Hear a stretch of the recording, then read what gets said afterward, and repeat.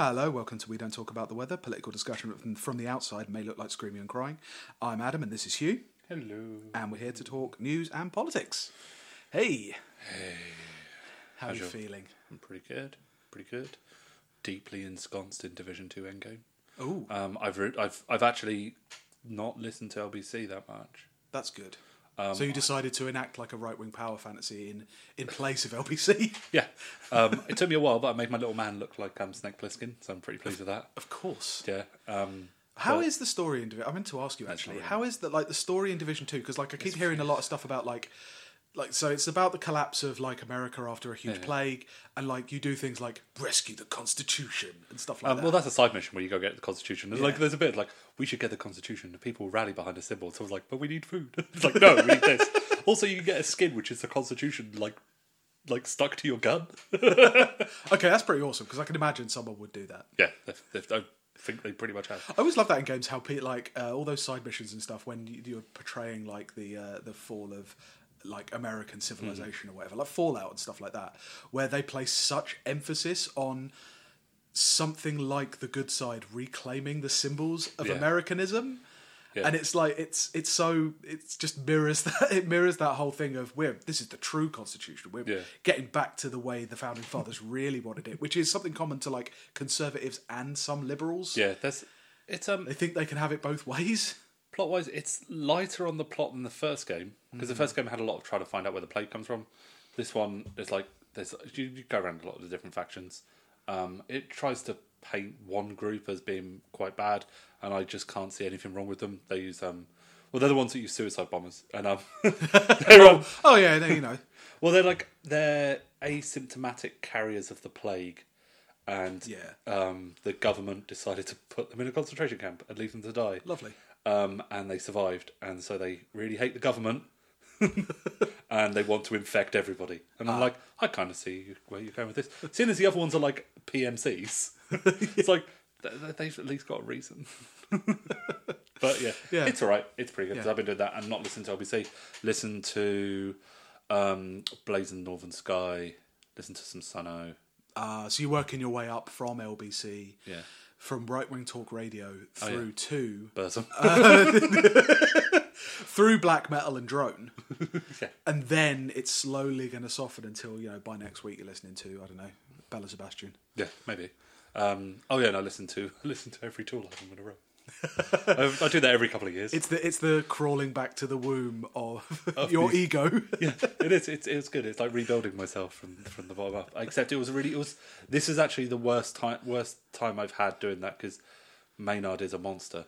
Yeah, there's always been the sense. A lot harder to listen to. There's always been the sense of being a Tool fan of you being a schmuck because every Tool fan is a fucking idiot, and you're like, I'm a Tool fan. I'm the only not idiot Tool fan. Yep, just me. Just me. I'm the only good one. And then Maynard's still doing his weird '90s edgelord stuff. It's very weird. Bacon in his wine. Oh yeah, that was it. And telling people to respect our troops. Respect troops and cops on stage. And it's you're talking about the fourth dimension. No one asked you about cops. Yeah, we're talking about aliens. So fine. It's it's all right. Iron Maiden's still good.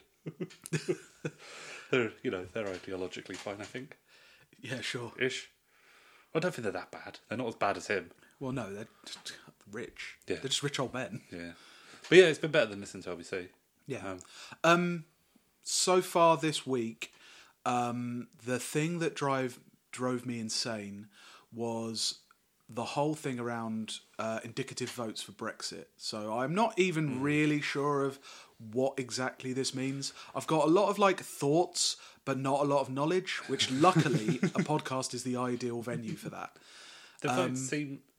what's quite good about it. It's so tomorrow is all votes, all day, and they have no binding powers, but they'll tell everyone the general feeling. It will tell what Parliament actually wants. Yeah, in very much the similar way to how the Brexit vote was advisory as well. But the thing that drove me insane was the headline of Theresa May ignore indicative votes, and it's no, she would. Why? Of course. I mean, of course, but then what? Where exactly does power lie in this whole structure anymore? Yeah.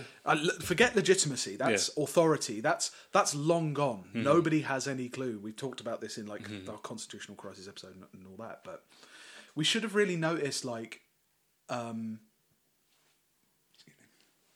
we should have really noticed that this was going to happen when the CBI like turned against the Tory party, because like you can predictably rely on certain institutions in the hegemonic superstructure of British society to toe the line. be roughly conservative as representing certain fractions of capital, and then you've got to this stage where the CBI hate her, the TUC obviously hate her, and are asking her to step aside. Literally the only thing that is continually giving her the benefit of the doubt is the media, which just happens to be one of the more powerful aspects of that. And so Jacob Rees-Mogg's come out today. I think it was today. He said that he was going to vote for a deal, which is brilliant because course. Why not? And one of the things that's quite good is I just saw on Twitter, Leave.eu have turned on Jacob Rees-Mogg now. Of course they have. Okay. Because he's betraying the will of the people because their deal's shit. And we should just have a hard no-deal Brexit, and which that's quite funny to watch, like as they will start eating each other. So yeah, good luck on that. There was something today with the Bruges Group. Yeah, they seem. There was a load of shit on that. Since Sunday, like the meeting at what's it called, Checkers. They called because before there was the Star Chamber, this one with the Grand Wizards, in red robes and everything. Yep. And so they were like, "Oh no, it wasn't. We weren't really just doing a KKK thing." And then today, there's like cultural Marxism, this war on socialism, that 2 pictures of Thatcher. It was Suella Braverman, wasn't it, who said that to the Bruges Group, we are going after like a hard Brexit because we're in a war against cultural Marxism. Immediately, kind of said, "Are you sure you mean that?" Because the connotation of cultural Marxism is Anders Breivik said that. Yeah, is not only Judaism but like generally liberal forces as a whole. It's a right wing talking point. And she's like, "Yeah, I did mean that. Yeah, that's fine." Yeah, and it's like, I mean, you think about it. Actually, it kind of makes sense because I mean, where else are Conservative MPs and politicians who are bound to the Conservative Party as a career path and see absolutely no future in it? They've got to kind of tack their ways to somewhere. Yeah.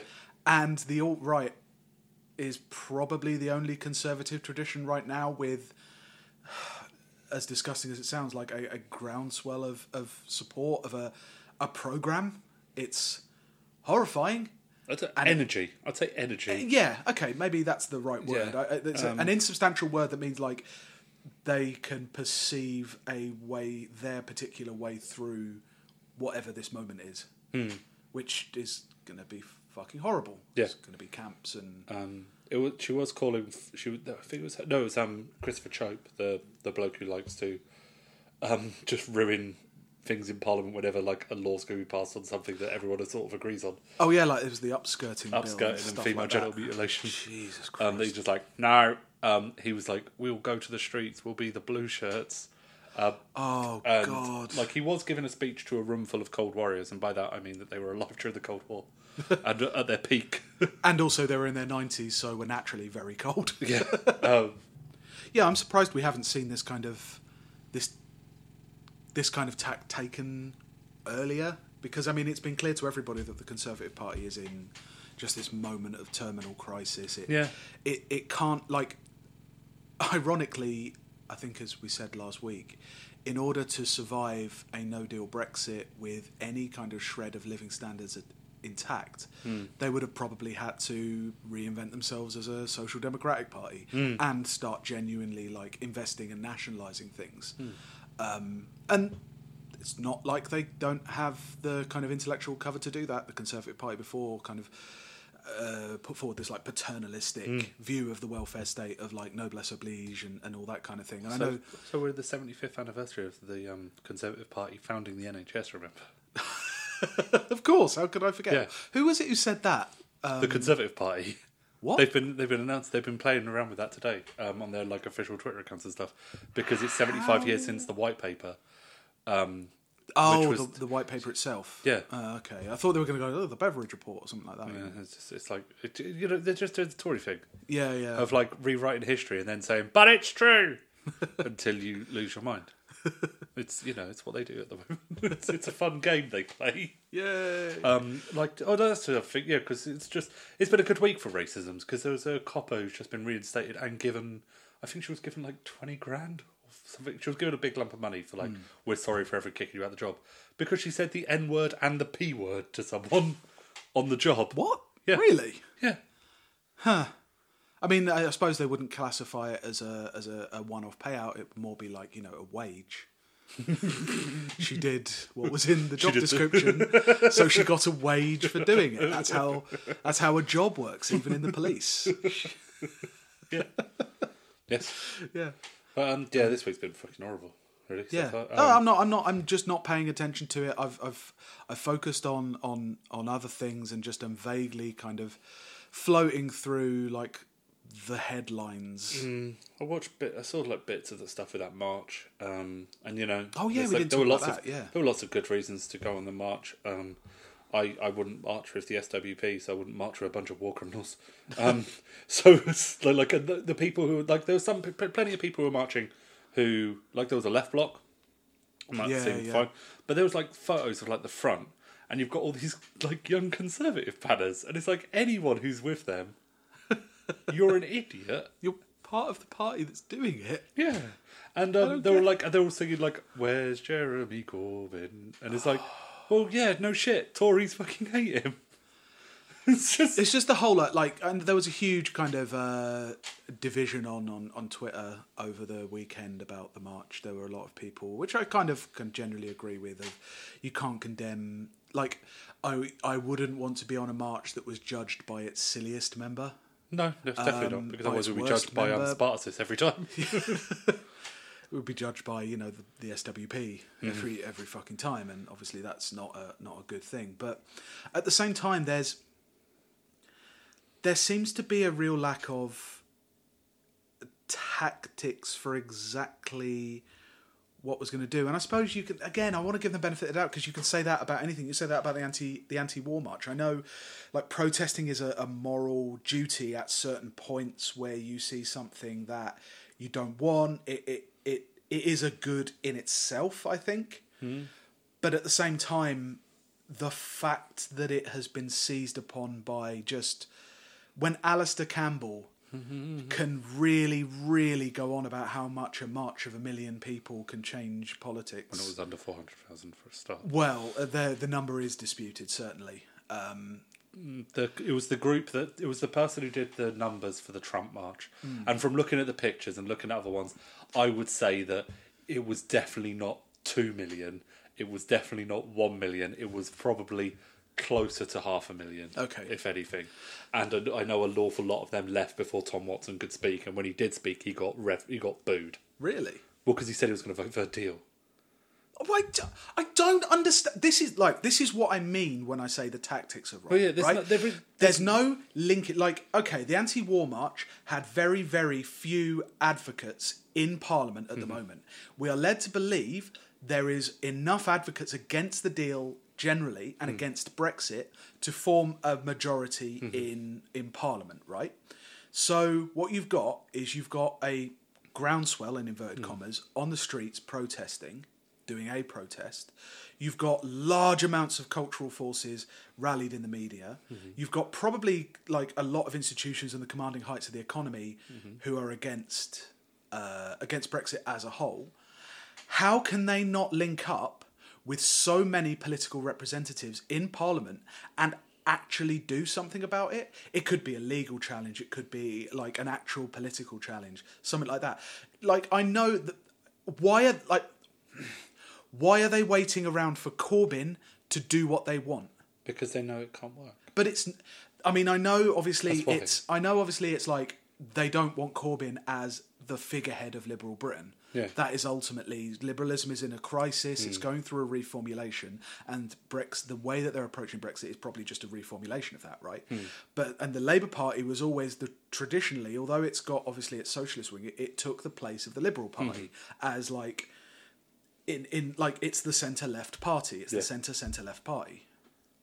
It also obviously has its other like centre-right authoritarians and Frank Fields and all that, but like, it's the Liberal Party of Britain, right? it's undergone a formulation. It hasn't gone, I wouldn't say, very far from its stuff on like civil liberties and things like that, as far as like those are the traditional concerns of like 90s liberalism. So what's the fucking problem? I know I'm probably, this is probably rhetorical more than anything, but what's the fucking problem? If you want Brexit not to do any damage, go for a soft Brexit, then that's what Labour wants. That's what Corbyn has been wanting. If you want it revoked, go with fucking Vince Cable and Lib Dems and see how far it gets you. They probably do better with that kind of like critical support behind them. I don't understand why people don't do what they want to do, I suppose is what I'm saying. I don't understand why this formulation of don't vote for what you want because that'll never happen, vote for what you don't want.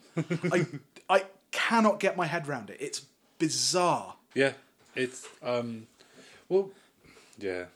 My thing with I thought the march was like I'd say that there's a chunk of people who were there for generally positive reasons of like solidarity with our European comrades. Yes, who are having a shitty time. Yeah, here at the moment.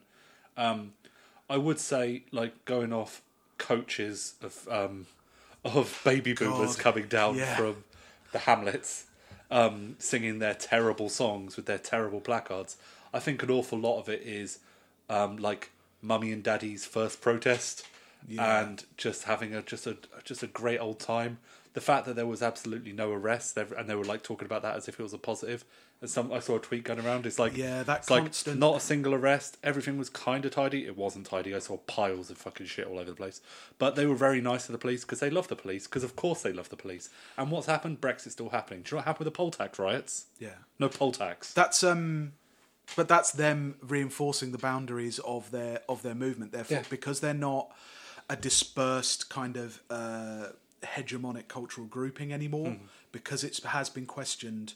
And they don't have that kind of like political cachet that they had. They're having to come out in a movement, and they're having to, for the first time, police the boundaries of that movement because they haven't got.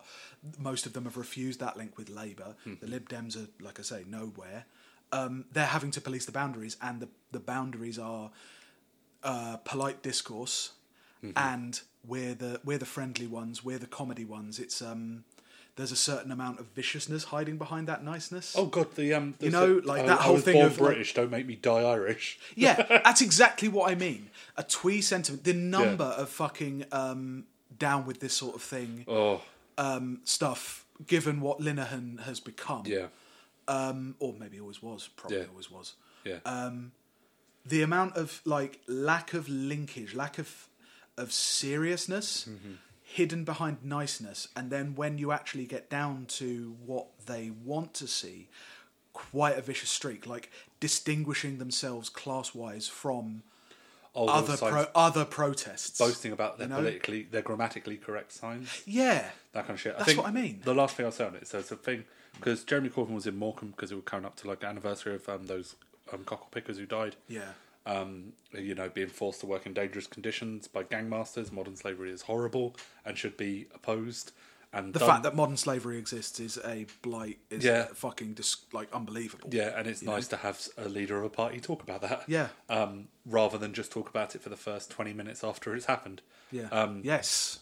But definitely. One of the comments was like, "Oh, we should, stay in the EU to protect their rights." Someone points out that we were in the EU when they all died, and this woman's response was, "They were here illegally," and that's the thing with them. It's like I can't remember for how long ago. If it might have been since 2010, or it might have been a bit earlier than that. But it's like it was a figure going around of like 30,000 people have died on Europe on the EU's borders. Yeah. Fuck this. Oh, I fucking hate it. It's like scratch a liberal. Yeah. It's that the amount of people who are like super pro EU.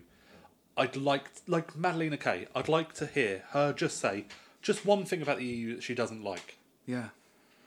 Because she did that song about how much she's really happy about the copyright thing, the copyright directive. Yeah, she did a little song about that. That was horrible. Yeah, but yeah. So it's a weird time. Brexit. Yeah.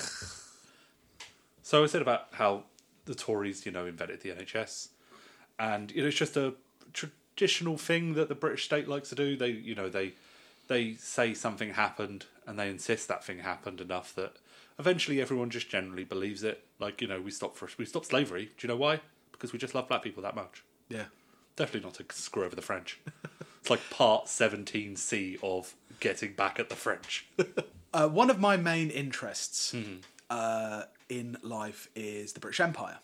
I like a lot of things, and I can't really focus that much on one thing for very long. I've got a very bad attention span, but I've always been fascinated by like the historiography of the British Empire. I did my master's thesis on like companies in Hong Kong and China. Like kind of business imperialism, that kind of thing, and obviously Yeah, I remember you did like a load of stuff on Jardine Matheson, didn't you?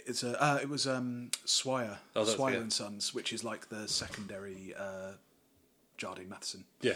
But I've wanted to do something on kind of proper like the British Empire for a long time, because it's a huge topic that still has a huge amount of relevance today about how the British conceptualise themselves, conceptualise their history, and yet there's this huge gaping maw in the middle of it where a lot of people have a very mistaken idea about what happened. And going into the reasons for this, we're going to talk about Operation Legacy. And I will... The 2012 thing.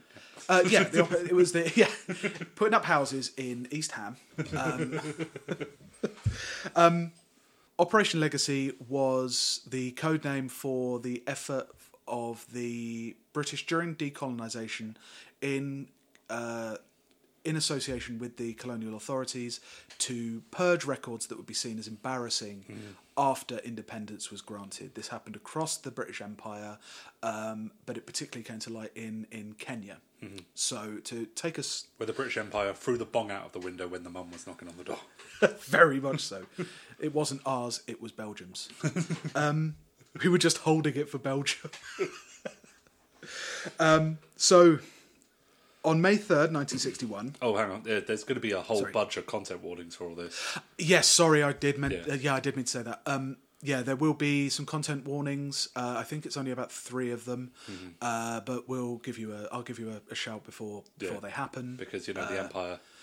Grody. You cannot talk about decolonisation in Africa without getting into some really upsetting descriptions of things that happened. So, just to let you know. On May 3rd, 1961, Ian MacLeod, Secretary of State for the Colonies, from the UK Colonial Office, which would later be renamed the Foreign Office, wrote a telegram to all British embassies presenting instructions on how to retrieve official documents from newly independent countries and offer assistance on what should be done with them. Ian MacLeod.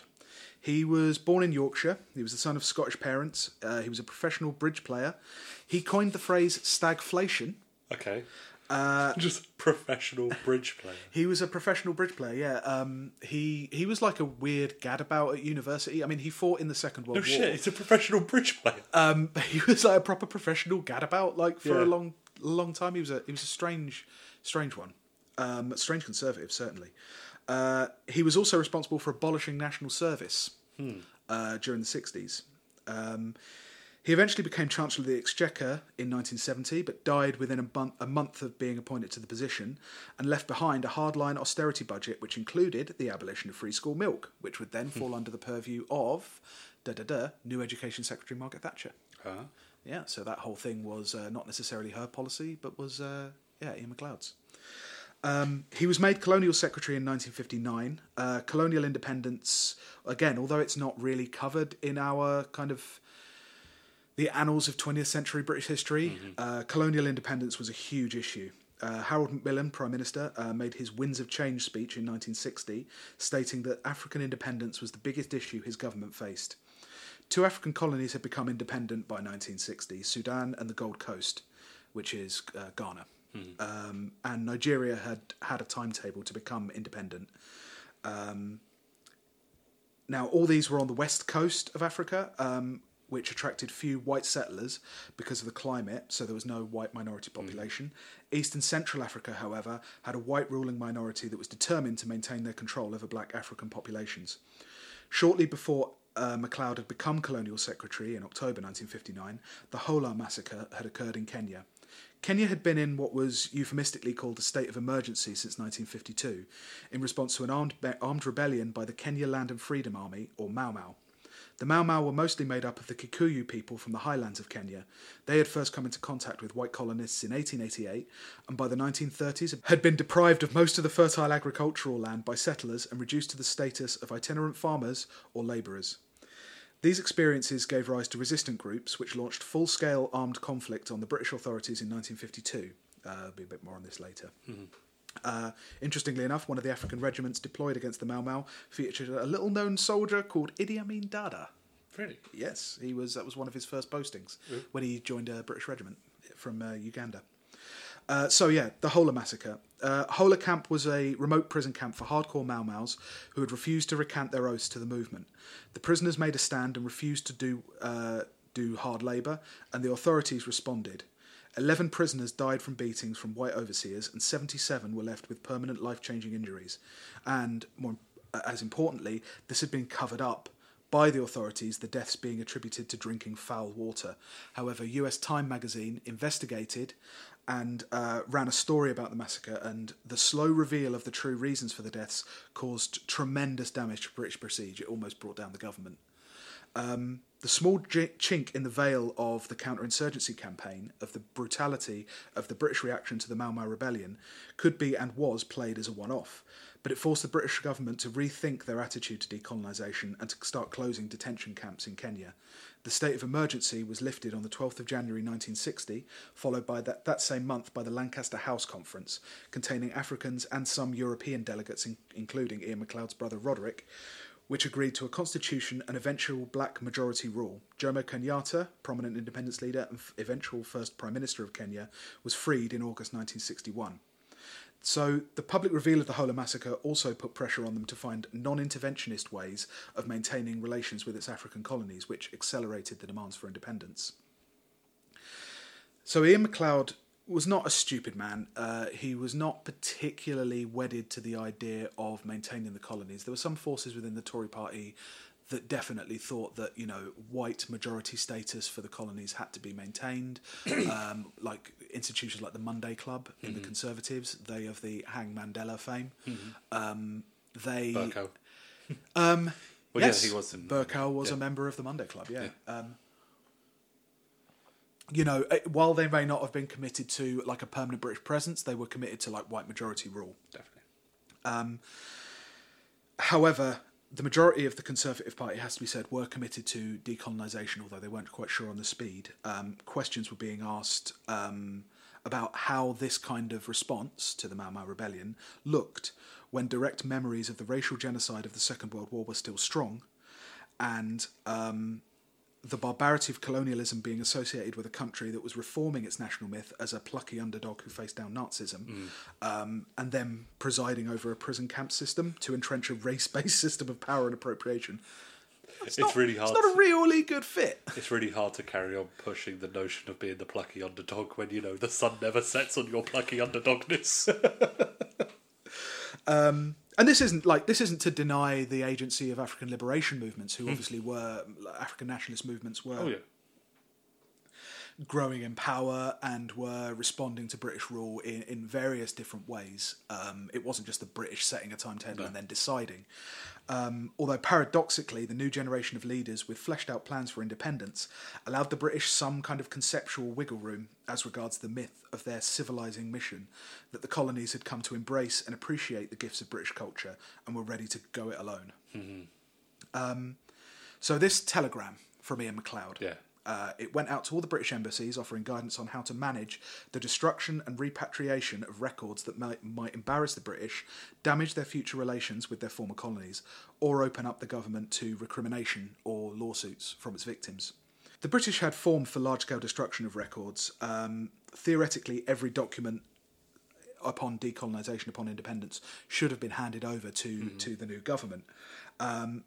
And early on, the actual name Operation Legacy wasn't used until kind of later incarnations of this practice that was already going on. Shohei Sato, a professor at Waseda University, who's done work on decolonisation, records that the first use of Operation Legacy was in Uganda in 1961, although there's no definitive origin for the term. In 1947, ahead of Indian independence, British officials burnt papers at such a volume that the pall of smoke descended over Delhi, prompting local newspaper reports and angry protests. Sato identifies a test run of sorts occurring in 1948 in Ceylon, now Sri Lanka, where discussion of the transfer was raised upon the territory's independence. The transfer of documents was praised at the end of this process as the new government made various independent investigations into what had been handed over and said, oh, we've got everything. We have been handed over everything. So, yeah. The British also did the same in Ghana. This was the first time that they drew up an actual checklist of documents that should be destroyed or migrated. They established that the documents that should be destroyed were those which would be of no use to a future Gold Coast government, might embarrass a member of Her Majesty's government if seen by a Gold Coast minister, or might embarrass members of the Gold Coast Police, military forces, or public servants, or those who had cooperated with the British, or might compromise sources, or might be used unethically by Gold Coast ministers. Unethically. Yeah. Which means they would use it to attack the British or whatever business interests remained. I like the idea of it's like, okay, we're going to hand over all the documents now. And there's like a sheet of A4 paper that just has like a thumbs up. And it's like, no, we the British Empire, don't like to keep notes. We just sort of wing it.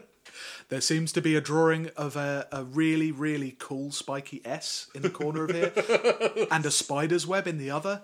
You appear to have practiced signing your name at the bottom of this piece of paper.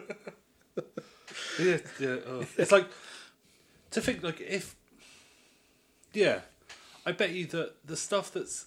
If Scotland was independent, had gone independent, or if it does go independent in the foreseeable future, the stuff that's covered by the Official Secrets Act now will never see the light of day. Never ever. About Scotland, if Never, it's an ever. independent country. Yeah. I genuinely... there's no way that the British will ever allow anything to get out unless they're literally forced to at knife point. Well, we'll talk about that later. All right. So yeah, you've seen from Sri Lanka and Ghana, the practices that would later be used for Operation Legacy were that's where they originated and were codified. This is the first time you have a protocol for the handing over and stroke destruction of documents. So you've also got the decolonisation of Malaya. It's unclear when records started to be purged, but 1 month prior to independence, the British authorities informed the incoming Prime Minister, Tunku Abdul Rahman Putura, of its intentions. Quote, "The removal of these documents is in accord with the usual policy by which the secret records of one government are not left for the use of its successors. I think that you are aware that this is the practice with cabinet papers in the United Kingdom, and the opportunity is being taken to destroy a number of files which are no longer of any importance or value." This is just how it's done. It's just how it's done. Just how it's done. Just don't tell those them. boxes are covered in blood. It's just how it's done. Just ignore it. That's fine. It's fine. So up till now, the policy had been largely decided by colonial authorities on the ground. There wasn't a particular missive from London to tell them how to do these things. It was up to them to procure stamps, safes, padlocks, trucks to transport the documents, incinerators, that kind of thing. The Royal Navy base in Singapore was turned into the Asian region's primary document destruction centre. A special incinerator was used to avoid a repeat of the smog that choked out Delhi in 1947. Learn from our mistakes. That's what they say about us. Yeah. If some documents couldn't be shipped to Singapore, the whole process was done on site, where documents would be burnt or dumped in the sea at the maximum practicable distance from shore. And so it was that in 1957, 5 lorries delivered tons of documents from the British High Commission in Kuala Lumpur to the Royal Navy base in Singapore. These were later surmised to have contained details about British rule in Malaya, which there was a kind of comparable state of emergency, like state of war, after the Second World War, called the Malay Emergency, where the British were fighting Chinese-backed communist guerrillas in Malaya. Full details about the various aspects of this haven't really come out, but it's interesting to note that I think it lasted for about 10 years, and there were about 30,000 British troops deployed in Malaya during this time. Some of the more some of the angrier Welsh independence movement were stationed there when they were. Oh, really? I'm pretty certain Caio Evans was, and that's part of the reason why he's like so angry all the time. Well, I think he was. I'm pretty certain. I might be wrong about that, but I know sounds about. There were a lot of. Right. I know that there was a lot of people who were on national service who were then stationed in Malaya who came back upset. Well, one of the first things they did in Malaya, of course, after the Japanese surrendered, was to rearm the Japanese prisoners of war and turn them against the guerrillas who they'd been fighting with alongside just after that. So,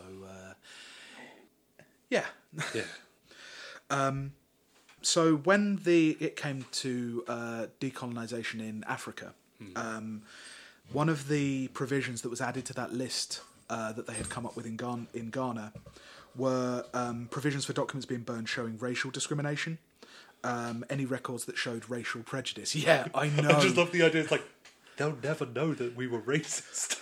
Can you imagine? It's like there's this very important bureaucratic task. We need you to burn anything that shows us being racist, and you're like, finally, just toss it all out, all of it. Just the idea of like, we found it, the folder. The one ring binder that showed that the British were racist in Africa. Can you imagine the arguments on Twitter when there's like a racist edge case? Yeah. Was it racist? Was it anti-Semitic? I don't really understand. You imagine the discussions around the incinerator in Singapore on that one. God. Importantly, this increased emphasis on race also involved putting an actual colour bar on the destruction process itself. Okay. So no Africans were to be involved in the sorting of documents. In Kenya, only an individual who was a servant of the Kenya government, who is a British subject of European descent, who has been security cleared to see this classified document, unquote, could take part in the purge. It is to be noted that none of the racial standards for access were specifically defined in London. They appear to be just generally assumed guidelines. So that's why you didn't have to spell it out in Nigeria, because there's not as many white settlers. So obviously it doesn't really matter. There's not going to be a huge amount of that. It's not going to be a huge issue. It's also not going to be a huge issue in Malaya, but it is going to be a huge issue in places like Kenya, Uganda. The historian Caroline Elkins argues that the direction and responsibility for Operation Legacy between Colony and London waxed and waned depending on the circumstances. You've got to also think of it in terms of the time it was done. The 1960s, civil rights movements are starting to kind of spring up. Race Relations Acts are starting to be discussed in the kind of on a domestic, in a domestic context. Yeah. And having just ended a brutally racist counterinsurgency campaign, the local officials were, not that keen to start re-establishing. I say re-establishing. They weren't that keen to start establishing a racialised bureaucracy around the destruction of documents. They had enough racialised bureaucracies that they already were kind of part of, so having just ended a brutal counterinsurgency campaign, the local officials were also wary about kind of enemies infiltrating and stealing documents that could then be used in a kind of propagandistic way. Yeah, you can't. It's amazing, you invade a country, brutalise its people for years and years and years, and then try and burn any evidence of it, and sneakily, like they would, they try and take evidence of that. It also reflects a certain amount of like racial paranoia about white settlers in Kenya. The number and status and like the conditions and the kind of power that the white settlers had meant that, of course, there were more messengers, maids, aides who were African, and so might usually be expected to be involved in a bureaucratic process like that, if not very high up the pole, the status hierarchy, then they would have access to those kind of documents. As a result of the racialization of trusted officials, it meant that the work of destroying took much longer and was less efficiently done than in previous examples. One thing about imperialism in Africa, I'm not saying they were exactly lazy, but they also didn't exactly go there expecting to do all the work. No. Well, no, it's like, it's like those stories say there is no lazier worker than the British worker. Maybe that's where they got the first idea of that. The racial dimensions of who could be considered of European descent also came into the play in the purge of, in one case, in the purge of Ugandan documents. Mrs. O.E. D'Souza, a Portuguese national living in Uganda but born in Goa in India. Married to a British national and most likely of Asian origin, although this actually isn't clear because the document that likely documents her racial origin is itself classified. Fucking hell. She was vetted by the regional administration and said, yeah, you can take part in the destruction, but the governor's office actually intervened and said, no, she can't. Just holding the colour wheel next to her. Yeah, yes! I'm sorry. No, sorry. you can't burn anything. So, documents marked guard could be disclosed to non-British officials as long as they were from the old Commonwealth, Australia, New Zealand, South Africa or Canada. Huh. Let me tell you well, can you work it out? I wonder. Replies below. Can you work out the common denominator between the old Commonwealth... Otherwise known as the good Commonwealth. Yeah. The pure Commonwealth. What was it called? The Dominions. Yeah. That was what it was called, wasn't it? The ones that became Dominion states. Yeah. Documents that were not to be handed over to the new state were marked with a red stamp, DG or W, acronyms for Don't Go There and Whoa. No, that's not, obviously.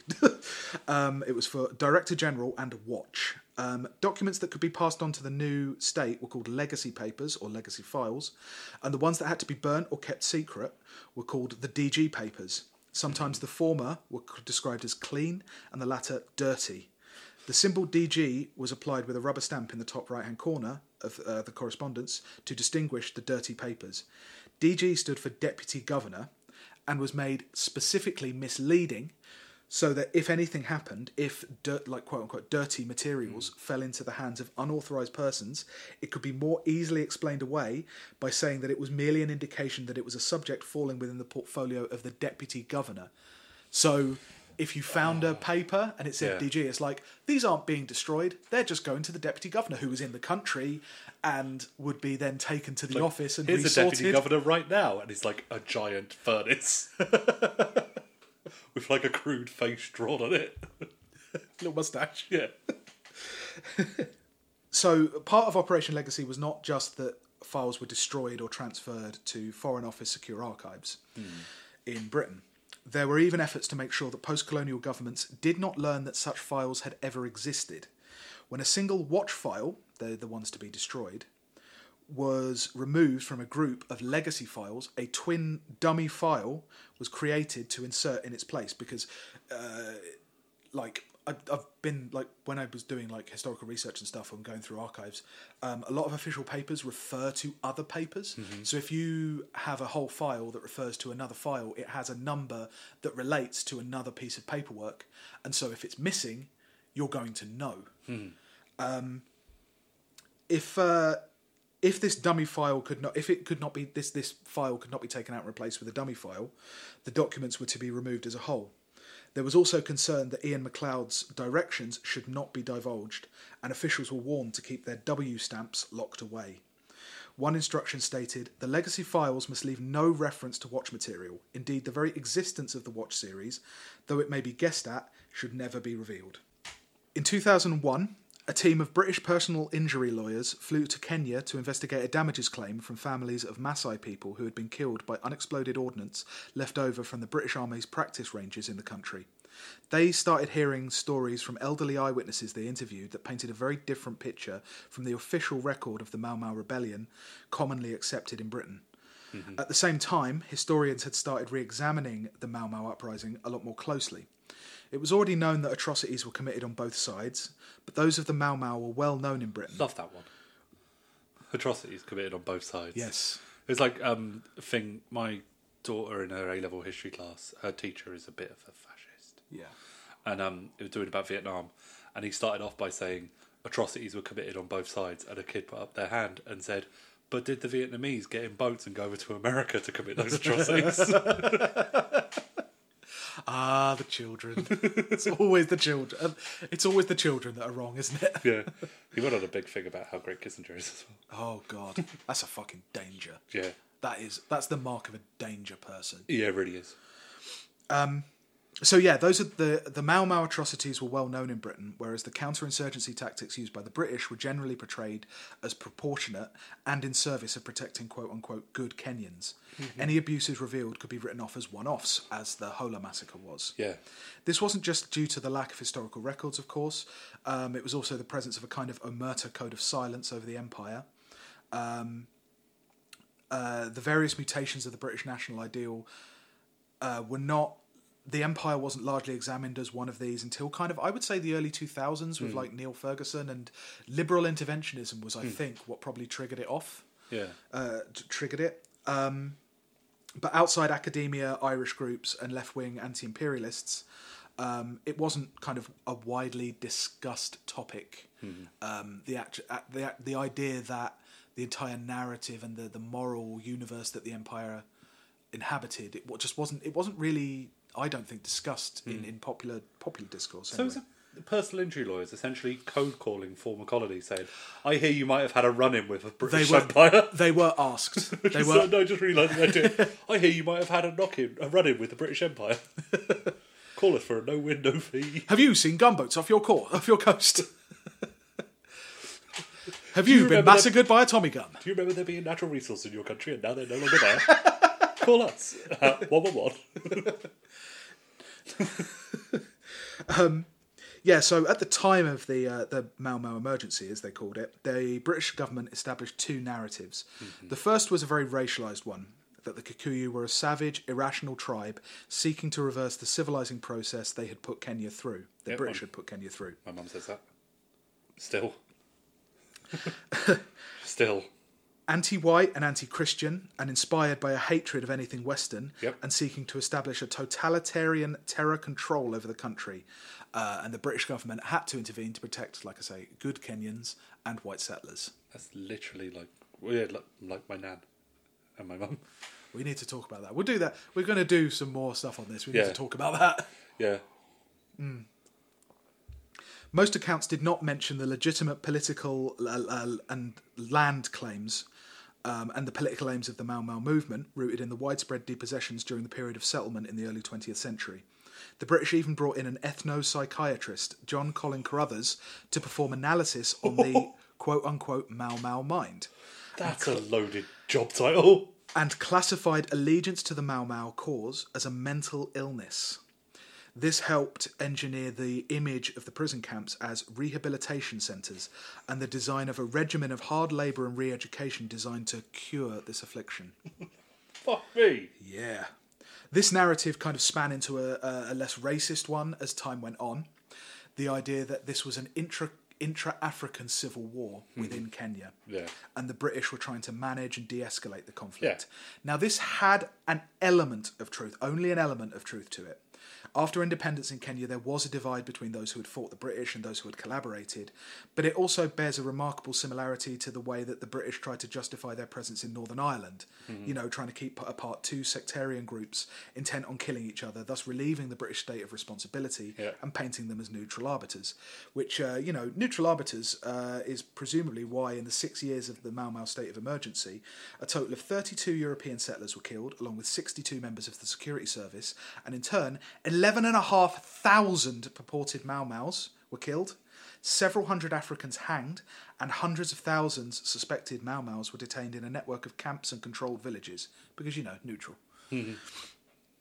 So in 2005, Caroline Elkins, a Harvard historian, published a book on these prison camps called Britain's Gulag, which used survivor testimony to detail the depths to which the colonial administrators, police and soldiers had sunk to suppress the Mau Mau. She calculated that the camps held between 160 and 320,000 people, not 80,000 as previously reported. She also learned that the authorities had herded Kikuyu women and children into some 800 enclosed villages, patrolled by soldiers and cordoned off by razor wire, spiked trenches and watchtowers, similar to the controlled villages the Americans had tried to institute in the Vietnam War. For her original thesis in 1997, she had met a former colonial officer, Terence Gavahan, who had been in charge of a group of camps on Kenya's Mwea Plain. I'm really sorry if I butchered that. I believe that's how it's pronounced. I'm sorry. Apologising in advance. Elkins, questioning him in London, found him creepy and defensive. He denied violence she hadn't asked about. Are you telling me that a concentration camp guard, a bloke who ran a concentration camp, was creepy. Well, they had papered it over. I read some Yeah. obituaries of him. He died actually in 2011, about the time that the truth about the camps came out. Yeah. And he was like, yes, but the camps improved while I was in charge. Ooh. That was in the Times, the Observer. All of his obituaries, Fuck. kind of papered over. They said he was accused of brutality, but actually conditions improved. He was accused of brutality, but no evidence was ever found. All was found was ash. Over some 300 interviews with former detainees, Caroline Elkins heard testimony after testimony of torture. Our first content warning break, about to describe an act of rape. She met people such as Salome Maina, who had been accused of supplying arms to the Mau Mau. Maina told Elkins she had been beaten unconscious by Kikuyu collaborating with the British. When she failed to provide information, she said, they raped her using a bottle filled with pepper and water. Seeking to clarify what she had heard from oral testimonies, Elkins went in search of written evidence. However, she found many of the records were either missing or confidential. There appeared to be puzzling gaps in what was otherwise sterling record-keeping. The British had 3 departments in Kenya tasked with record-keeping for the 80,000 detainees. There should have been upwards of 240,000 files in the archives. She only found a few hundred. But she did find one record marked secret that detailed something called the dilution technique, a system of isolation and torture designed to, quote-unquote, rehabilitate the prisoners into recanting their allegiance to the Mau Mau. Her book, Britain's Gulag, received a lot of attention in Britain for both lifting the veil on the crimes of the British Empire, as well as others attacking her for relying on oral testimonies and not on the colonial records, which of course didn't exist. You know. And the thing is, with the sterling record keeping, you can guarantee that there was endless stuff on what they had for dinner. Oh yeah, no, agricultural reports and that. Yeah. That's what it mostly was. It was Yeah. agricultural reports, personnel reports, and I don't know, dances. Yeah. That's what's always in imperial TV shows, isn't it? It's Yeah. always lots of dances. Yeah. And then they invite a non-white person into the dance, and that Yeah. proves that they're all right. Yeah. Some crusty old colonel will have a go Yeah. at the non-white person for being there, and then everybody to a person will turn around and go, "Don't be racist, Colonel Blathers." You know. Yeah. Yeah, I saw Indian Summer. So in 2008, she was contacted by those lawyers acting on behalf of a group of elderly Kenyans that had been tortured in detention camps who were now seeking reparations from the British government. 5 claimants were taking part in a test case. The claimants in the case were just like the people Elkins had interviewed in Kenya for Britain's Gulag. Another content warning for upsetting content right here. One, Jane Muthino Mara, was 15 when she was arrested and interrogated. She said that during the interrogation, 2 men held her down while a third raped her with a heated glass bottle. She was beaten daily for 3 months. Another, Paulo Nzili, said he had been stripped, his arms and legs tied together, and castrated with a foot-long pair of pliers. Wambugu wa Nyingi had been arrested despite not being a member of the Mau Mau and had been imprisoned for 9 years. He was held at Hola Camp and beaten unconscious during the massacre where 11 prisoners had been beaten to death. He still bore the marks from leg chains, whipping and caning. The British government originally attempted to have this legal claim thrown out on the grounds that legal liability passed to the Kenyan government upon independence, and therefore they should have been suing the Kenyan government and not the British. Jesus. The balls. Yeah. The presiding judge threw this argument out and criticised the tactic as dishonourable. The government lawyers then tried to have the case thrown out under statute of limitations, arguing that it was too late for the case to be brought. Most of the claimants were in their 70s and 80s at the time. This was also thrown out. The judge ordered the Foreign Office to release all relevant material, which officials assured the court had been done under signed testimony. However, Elkins and other historians brought in as expert witnesses for the 5 claimants were not convinced. Many of the papers given were incomplete or referred to other files which had not been given over. Important committees and minutes which were known to have existed had no mention or records at all. Finally admitted that it had been withholding 1,500 files stored at a GCHQ facility in Hanslope Park in Buckinghamshire. It admitted that the rumours were true. As per the guidelines for Operation Legacy, on the 3rd of December 1963, 9 days before independence, 4 large packing crates were loaded onto a flight for Gatwick. These were met by a Colonial Office official and driven to a storage site, then onto a purpose-built 3-storey facility in Hamslope Park. The uncovered files detailed the systematic system of abuse, torture and murder that confirmed the testimony Elkins had been gathering for over a decade. Suspected insurgents had been subjected to the dilution technique alluded to in the files she had uncovered, and Terence Gavahan, the man she had interviewed years before, had been part of this system responsible for the implementation of the technique, which had been used far more systematically and widely than previously surmised. Confession and renunciation of their oaths to the Mau Mau movement were considered the first step on their road to recovery. From the point of confession, colonial officers then categorised the individual as blacks, greys or whites, based on their presumed position and commitment to the cause. This determined how easily they believed they would be rehabilitated. Those within the black category were primarily the leaders and the most deeply involved, whereas the white group consisted of individuals mainly cleared of involvement during screening. This category system was used to monitor the progress of those detained and framed the process of rehabilitation. So I have another... Excuse me. So another content warning here for upsetting content. Under this system, suspected insurgents were beaten to death, burned alive, raped, castrated and kept in manacles for years. This was applied to men, women and children alike. One document described how an African member of Special Branch pushed pins into the detainees' sides, buttocks, fingers and on at least one occasion the head, and pinched the sides of their bodies, penis and scrotum with pliers. He crushed the fingers of one detainee. It also included details of how amnesties were granted for officers accused of murder, including one district officer who had murdered a prisoner by beating him, then roasting him alive. Particularly damning were the letters and memos from the colony's Attorney General, Eric Griffith Jones, who, while describing the mistreatment of prisoners as reminiscent of Nazi Germany or Communist Russia, drafted guidelines to lessen the psychological burden of torture on the jailers. Quote, vulnerable parts of the body should not be struck, particularly the spleen, liver or kidneys. Anyone who protested should have a foot placed on his throat and mud stuffed in his mouth, and in the last resort be beaten unconscious. If we are going to sin, he advised, we must sin quietly. Fuck. Yeah. So the British government, defeated repeatedly in court, moved to settle the Mau Mau case. On the 6th of June 2013, Foreign Secretary William Hague read a statement in Parliament that it was settling the case. £19.9 million would be paid to 5,228 surviving claimants, approximately £3,800 each. Quote, he said in Parliament, quote, the British government recognises that Kenyans were subject to torture and other forms of ill treatment at the hands of the colonial administration, Hague said. Britain sincerely regrets that these abuses took place. This was the first time Britain had admitted carrying out torture anywhere in its former empire.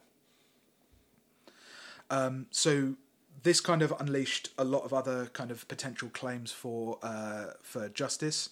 There are veterans of the Cypriot rebellion against British rule, waged by the EOKA. They allege that 14 Cypriots, including 2 17-year-old boys, died under interrogation and that hundreds more were beaten and waterboarded. It may also have a bearing on the recent case brought by the Chagos Islanders, who had been forcibly removed from their homes in Diego Garcia to make way for a US airbase, which was, ironically, the site of transfers for extraordinary renditions carried out in the War on Terror. By 2011, the Foreign Office admitted that it had 8,000 files hidden from 37 former imperial possessions. The Migrated Archive, as it was referred to by the Foreign Office, had been kept in Hanslope Park and was the subject of an inquiry which established that for 3 decades the government had refused the Kenyan government access to the archive on the grounds that it could set a precedent for the former colonies. The report itself was made public, albeit in a document that itself had redacted passages blacked out. An independent historian, Tony Badger of Cambridge University, has since established that there may be more than 20,000 files removed that have never seen the light of day, and that many more documents that should exist but are unaccounted for example from Aden, where the British, after a bloody 4-year rebellion, only had 5 boxes of records, mostly low-level personnel files and agricultural reports. Just photos of Paddy Ashdown Yeah. flexing. Yep. It appears as if these newly discovered reports are going through another round of the official secrecy treatment, even after their discovery. So, yeah, that's a pretty rough thing. Caroline Elkins, at the time of Britain's Gulag, there was a debate and a discussion. There were plenty of people who were supporting It's a cruel her. slur against gulags. Yeah. At the time, she had a lot of shit talked about her by many historians. Max Hastings and Neil Ferguson come to mind. Neil Ferguson, of course, being an Empire child from Kenya himself. Yeah, it's like, how dare you say that about mother? How dare you? Well, he has a quote. He's got. I've got it here. Yeah, he did. Yeah, Neil Ferguson describes his Kenyan childhood as a magical time which indelibly impressed upon my consciousness the sight of the hunting cheetah, the sound of Kikuyu women singing, the smell of first rains, and the taste of ripe mango. I suspect my mother was never happier. We'll talk about it in another episode. That's not the portrayal of Kenyan life that my grandmother had. But, why did they do it? Why did they remain silent for so long? There's a couple of reasons that I can think of. In the immediate kind of context of what was happening, there was the Cold War. Former imperial powers like the French, the Belgians, and the British were appealing directly to the US to kind of stop these newly independent countries falling to communism. In fact, they did that very successfully in Iran, where the British actually spread rumours about the first, I think it was the first democratically elected president of Iran, Mossadegh, and actually convinced the US and the CIA to do a coup that toppled Mossadegh. And the whole idea was it was a propaganda campaign within the Cold War that obviously the Soviet Gulag, various revelations about the Soviet system had been coming out for years about how they treated prisoners, what they did to political dissidents, and the West had its conception of we're the ones who defeated Nazism, we're the ones who allow free societies, and then of course you've got all of these European countries with colonies that they are repressing, that they are doing exactly the same things to. Yeah. You know? And also there's the fact that the Cold War when it went hot, primarily happened in these non-European contexts. So having British control over a country or a British interest in a country was helpful to the US at a time when they were fighting kind of Soviets in proxy wars. Yeah. Things like that. It's also important that the construction of the narrative that persists in the mainstream to this day, that British imperialism in particular was less violent than other European empires. Yeah. It contributes to a self-image of the empire as a benign institution, full of railway pioneers, bridge builders and philanthropists, detoxifying empire for the domestic audience. It also allowed the kind of British to separate themselves from any agency about things that went on in the empire. They were neutral arbiters, or it also helps the kind of whole idea that they stumbled into the empire. It's just, accidentally we've got a load of colonies. Yeah. You know? And obviously there is the context of, I don't think anybody at the time, even the most diehard Tories, thought that the empire was coming back. But the need to kind of defend racialised settler societies and defend British business interests post-independence. And at least be seen to be defending them for votes back home. Yeah. Because you couldn't be seen as not being on the side of white people in Africa. You've abandoned the Rhodesians or something like that. Although I don't actually think I've never really looked into Rhodesia that much, but I don't get the opinion that Rhodesia was well loved back in England. Even it's kind of like South Africa. I don't think South Africa was universally popular. You were a weirdo if you liked apartheid, right? That social stigma still existed, right? Did it? I mean, you may not have supported Mandela, but you didn't if you came out and said liberals no, wouldn't apartheid, be in favour great. of apartheid. Yeah, maybe that's what I'm trying to say. And they can, this kind of engineering independence in a way that benefits you is shown by the fact that most former colonies are still kind of tax havens, white settler states, or primary resource, exploited primary resource countries. Yeah. They are not. They are the global south. Yeah. They are not. They've not become the global north. There's also similarities in the way that they treated kind of Operation Legacy to the way that they've treated Hillsborough and Bloody Sunday. The British state is a very secretive state. Secrecy on the part of governments and institutions necessarily creates an elite. It creates people who can be trusted, a particular core of people who have access to information, and a particular kind of insider-outsider relationship, which Yeah. is, as a very elitist institution, that's the way that the British state has always worked, you know? I mean, there was only, I think it was a few years ago, there was literally a debate in Parliament about whether they should release all the records related to Hillsborough. There's also the fact that it's taken this long. They've only just charged one of the soldiers responsible for the Bloody Sunday massacre One. with murder. They've charged one. Who was also being charged for, what's it, Ballyfiggy? Ballymurphy, he was also at Ballymurphy as well, yeah. Yeah, and I mean, you can see the success of this, deliberate, this deliberate withholding of information. You can see the success based on the amount of time that the British state has been able to hold out in things like Hillsborough, Bloody Sunday, and let's face it, Grenfell is increasingly look like it's going to become another one of those issues. It's able to hold out so long, and frankly, the longer it goes on, the tales of kind of mass incarceration, of murder, can be consigned to something that is of history rather than of now. Yeah, you know. Frankly, the tales that came out in 2011, 2012 haven't moved the British national discourse. It's too late. People already have their set opinion of how the empire was. Yeah, it's far more. It's. I don't want to say that the records are meaningless, because of course they're not. They're incredibly important. However, what is even more important is the power of the discourse that is happening at the time. So 2 years after Britain's Gulag was published, Gordon Brown, when he was Chancellor, visited East Africa and said, "The days of Britain having to apologise for its colonial history are over. We should move forward. We should celebrate much of our past rather than apologise for it. We should talk about British values that are enduring, because they stand for some of the greatest ideas in history: tolerance, liberty, civic duty, that grew in Britain and influenced the rest of the world." That was 2 years after Britain's Gulag was published. If anything, the empire receives more nostalgia and defence now, when the UK state is in a moment of crisis, of course.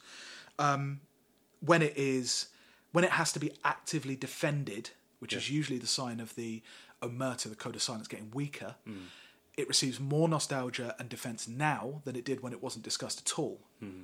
It's partly because of kind of deliberate engineering of picking one story over another and repressing alternate ones. That's where the kind of Operation Legacy comes in. But of course, the domestic consequence of this has always been that the English don't have any other stories to tell themselves about what they are. And I when I say that, I do mean English, because despite the complicity of Scottish, Welsh and Irish peoples in the empire, it's the English who need the story of the imperial civilising mission to be true. Irish, Scots and Welsh have other stories to tell them. It's on a purely kind of mechanical level. They have other stories to tell themselves about what their national stories are. The English do not have anything. There was some thread I saw a little while ago that argued that the English nation state particularly never existed, because it was not a nation. It was, while people have been calling themselves English since the 1400s, conceptualising themselves in those ways, the nation state as such wasn't formed until the 1700s, by which point it had become the British Empire. The English as a whole had poured themselves into that and their notion of themselves being British. And then, of course, after the empire falls, you've still got the absorption of the UK into the absorption of England into the UK. And this isn't some kind of freedom for the English or anything like that, but I do think it's kind of quite important to stress how the national story is conceptualised and how central to changing this country the historical amnesia around the empire is.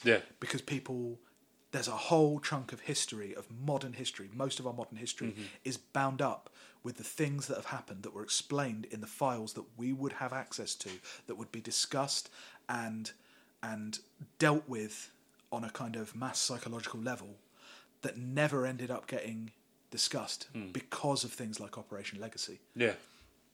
And to sum up, so just after the war, the UN started making declarations on non-self-governing countries, meaning imperial colonies. One French official said, "These newcomers, once under the dependence of the West, have a double preoccupation: to assure themselves the role of judge before our accused and uneasy civilizations, and to boast of their own modern and innovative spirit in the face of our old, outmoded system. And when the British what I'm saying is, when the British congratulate themselves on the relative goodness of their empire, it's not because they were better, it's only because they've never been judged. Okay, so that's us for this week. You can subscribe to us on iTunes. You can follow us at WDTATW_podcast. You can follow me at BM Bergamo and follow Hugh at Tanner Smashing. And we will see you next week. Bye. I love my country, indeed I do, but oh, that war has made me blue. I like fighting, that's my name, but fighting am the least about the fighting game. When Mr. Hoover said to come